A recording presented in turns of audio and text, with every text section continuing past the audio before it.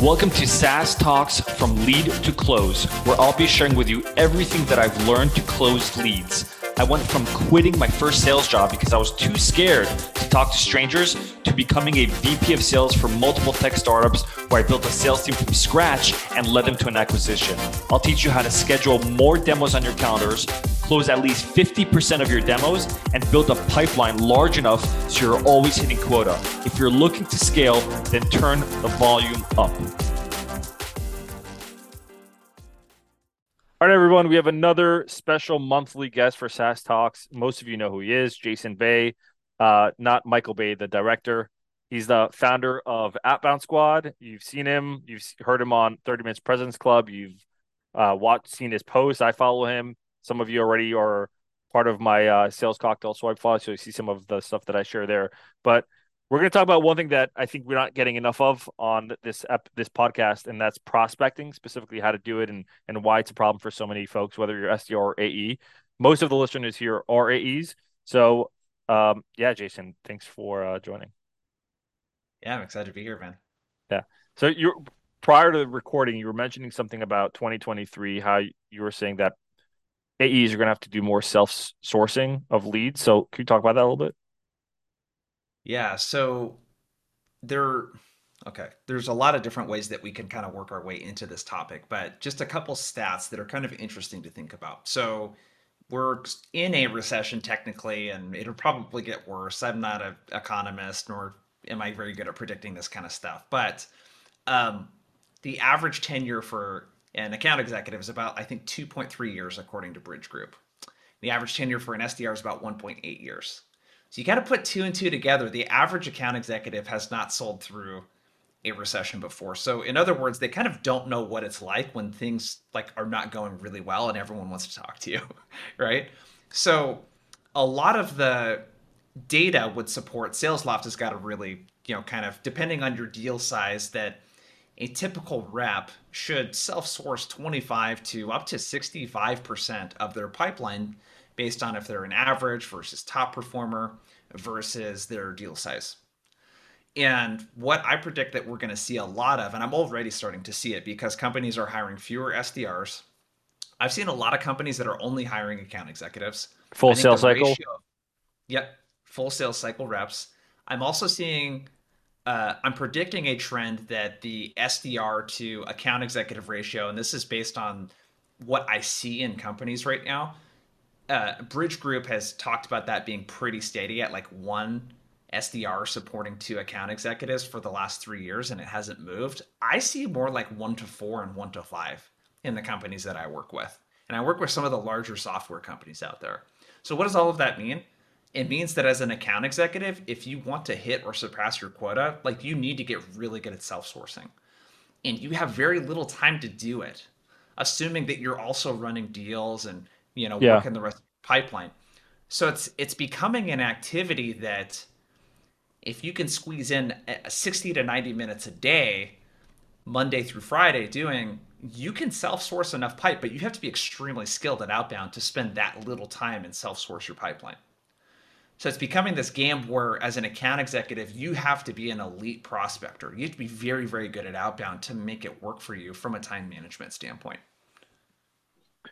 60 to 90 minutes, you're saying that's minimum. And if you're very good at it and you've done it before and you know what you're doing. Yeah, the reality is if you were to ask most account executives right now to show you their calendar, the reality is they could probably spend 3 to 4 plus hours a day because they have so few opportunities that they're working. I think another thing to think about, especially when times get tough, we saw a little bit of this during COVID, is you have to disqualify deals earlier. Mm-hmm.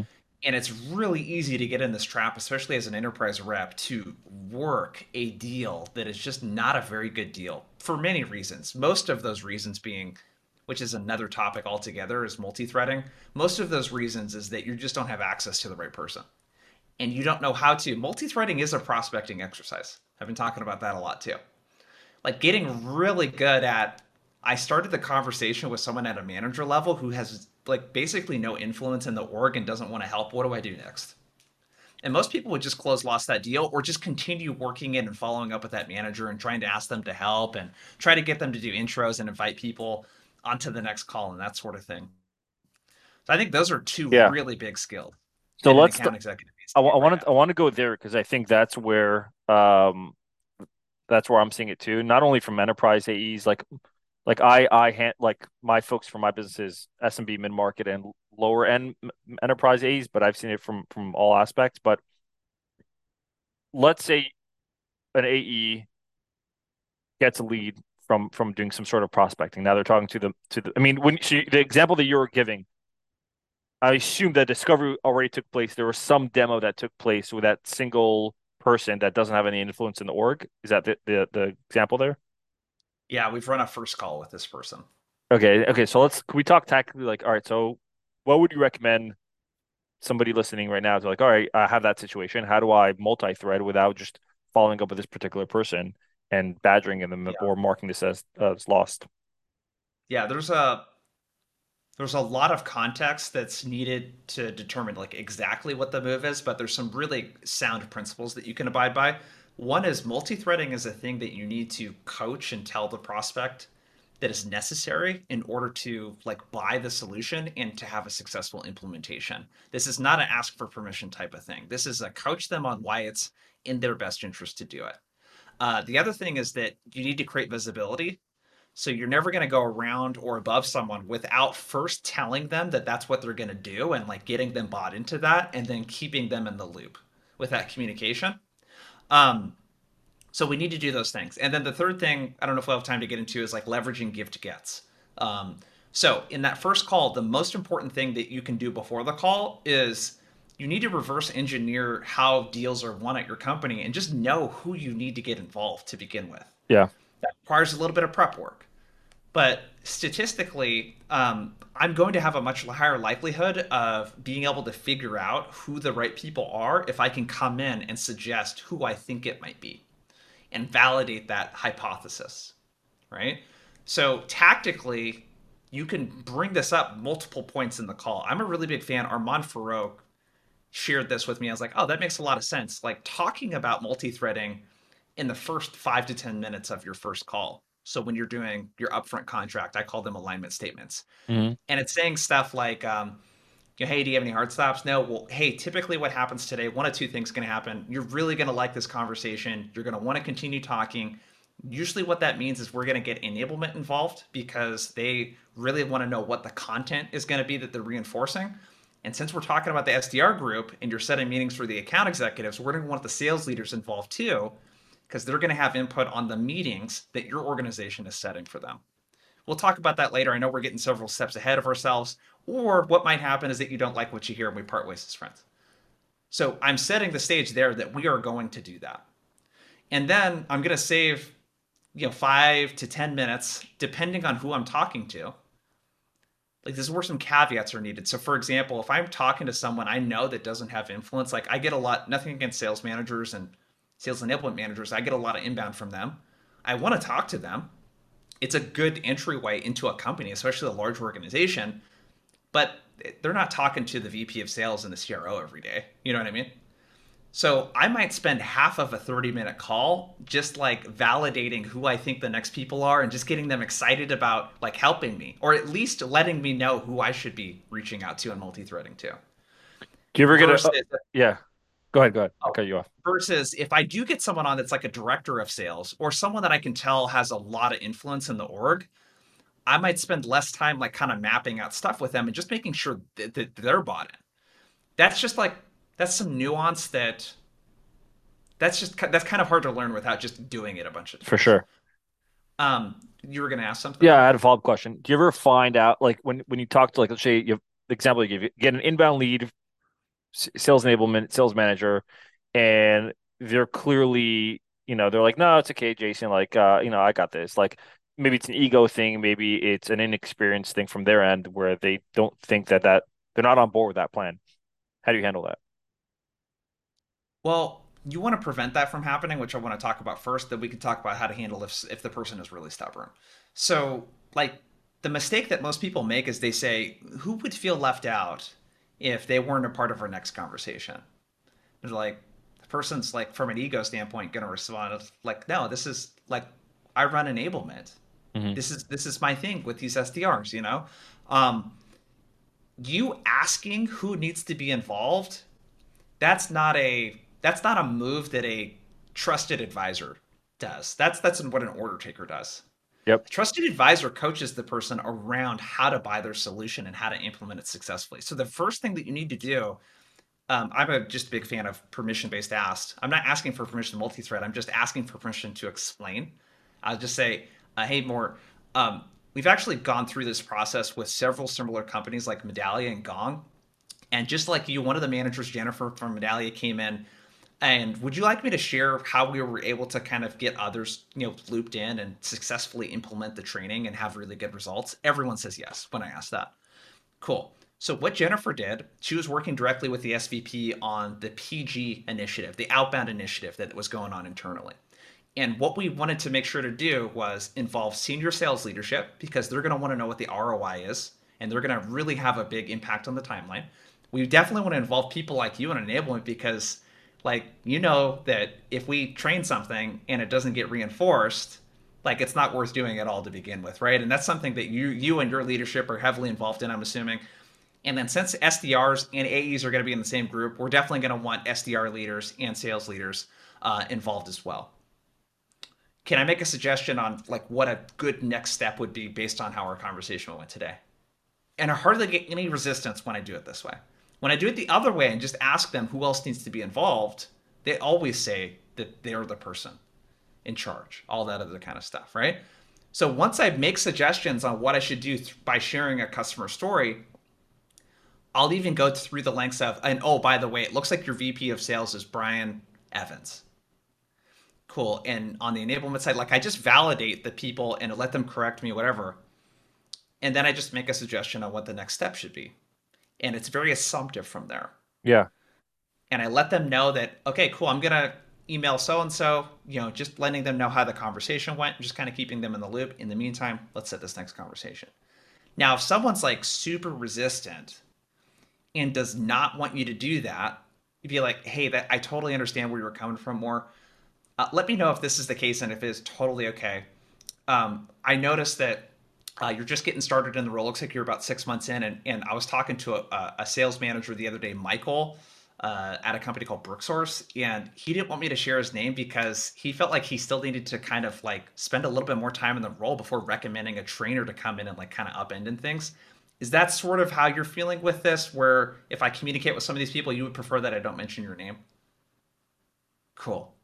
Oftentimes people are uncomfortable because they don't want you to mention their name. And you know what? That person doesn't have very much influence. They just don't. Yeah. Like a manager, a sales manager in an org that does not want you to share anything with anyone else, the likelihood that they have a lot of influence is very low. I mean, this goes So, back to what you were saying. The the way I mean, that whole like self role play that you're just doing right now, which is phenomenal. The, the way to do this properly and nail it is you need to, like you said, reverse engineer. You have to know what the who were involved and how they were involved from deals that were won, and then bring that to light in advance versus just playing this guessing game. yeah. You'll know, by the way, I learned a lot of this stuff from a guy, Dan Strauss, who I'll give a shout out. He was a top strat and enterprise seller at Zoom Info and Chorus. And we've like developed a lot of these plays and stuff together. Um, so I think the big thing is yes, you want to know in advance who typically needs to be involved so that you can make the ask and you sound like you know what the hell you're doing when you do that, right? The attitude is I've seen this hundreds of times. Mm. And my goal is not to sell stuff to people, it's to make sure that they have a great implementation and that they get the results that they want to get. That's my job as a sales rep, right? So in the call, knowing who I need to get involved, and then you need some plays that you can run, right? So a really simple play is after a first call with someone that's kind of below the line, is threading in a potential champion or economic buyer into the conversation via email and just saying, hey, more, just letting you know, had a great chat with a couple of the SDR managers. It sounds like a big focus is A and B. I'm not sure yet how that aligns with your priorities, but I'm talking to these folks again next week. I'll keep you updated. No ask. here. I'm just like opening up a Yeah. conversation. And I'm telling the person on the call that I'm going to do that though. That's the key. Again, I think visibility is that big thing that I want to do. Um, the give to gets. This is another kind of interesting piece. I think we're too quick to just give demos to people and too quick to like on the enterprise side. I see people. I had a rep at a company. She gave a demo to like 20 people and she didn't have access to power yet. I'm like, why did you do that? That's like you brought in like two or three people from your team. They brought in 20 people and you don't even have access to power. This it's barely an opportunity. Would You you know what say I she mean? didn't have access to power? She didn't know who was on the going to be in the call, or she No, didn't have. she knows who the economic buyer, and I think it's important to distinguish. Andy Wright wrote a really great book on Medic, Mhm. and he kind of pioneered a lot of this stuff along with a few other individuals. The difference between a coach and a champion. This is pretty mind blowing for me when I learned this. A coach is someone that can help you, but they don't have influence. So, a coach, an example, a sales manager that does not really interact with their VP of sales much, who is more likely a champion, is useful, but you can't rely on that person to help you get stuff done, Mhm. right? So I think going in, it's like I know that for me, the most part, like a champion's going to be a VP of sales, and the types of deals I sell are typically above the threshold that a VP of sales can just give the green light by themselves. It's typically a decision they're making with an SVP or a chief revenue officer, who are the economic buyers. So you kind of need to know who the players are going to be.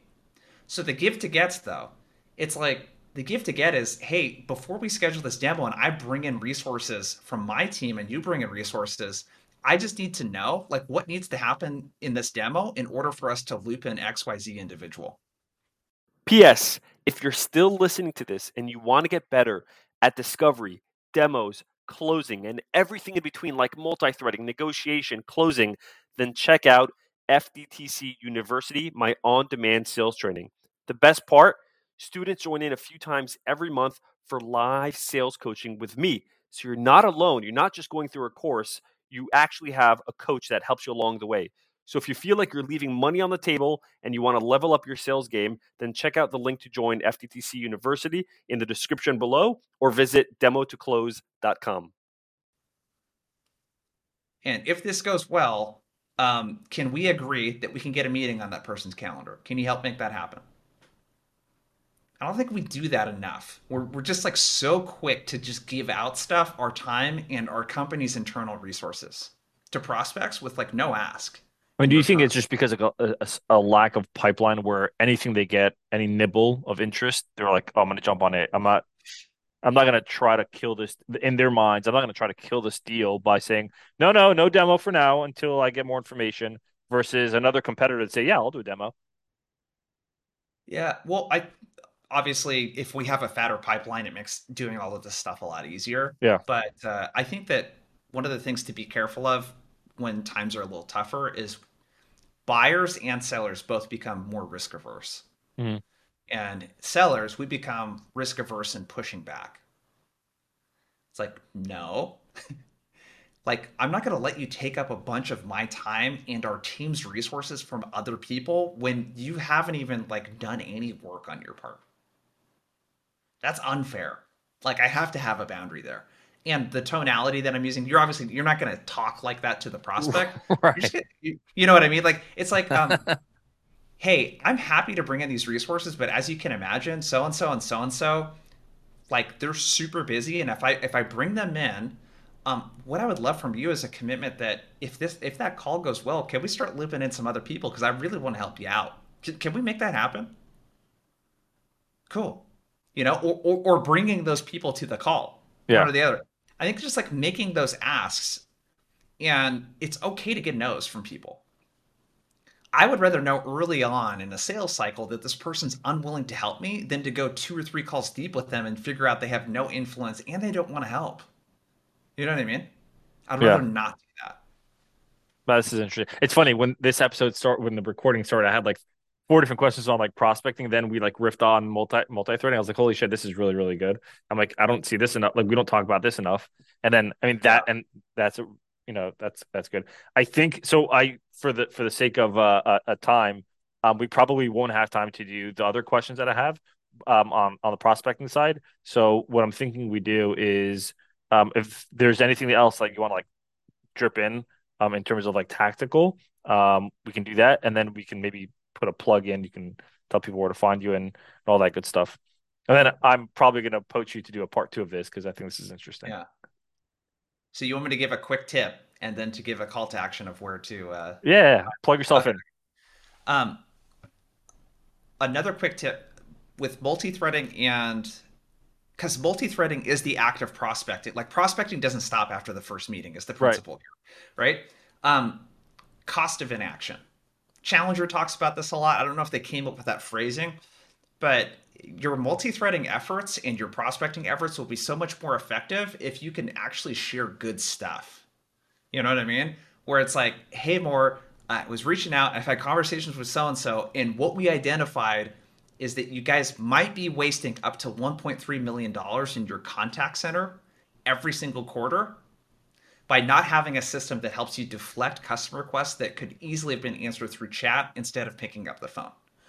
Like, that's how specific it needs to be. If you want to engage, even on the first cold touch. Yes, absolutely.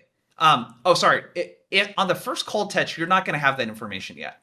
If you've done a decent amount of discovery and quantified some stuff, you got to put that into the emails to these executives, because that's what they care about most. So that's my tip. You got to have something quantified that could connect to an initiative that they have. Gartner ran a study of a bunch of executive stakeholders, and 93% of them attached the purchase to a larger org-wide initiative. So if you're not talking about org-wide initiatives with executives, they don't want to talk to you. So you got to connect that stuff. That's intel that you can get from other people in the org. That's my tip. In terms of where to get more of the stuff that we talked about today, there's outboundsquad.com. We have a ton of free content. I post every day on LinkedIn, every weekday. We got a podcast, Outbound Squad. Make sure to check out. We'll have to get you on there, dude. And then we offer coaching to reps and training and consulting to companies. So if you're a rep or a sales leader and you're wanting help implementing some of the stuff that we talked about today for yourself or for your team, outboundsquad.com is a good place to check out too. That's awesome, man. I appreciate you joining this episode. Yeah, you bet, man. Thanks for listening to today's episode. If you found this relevant or practical at all, then please share this episode. Until next time, I'm your host, Moore Asulin.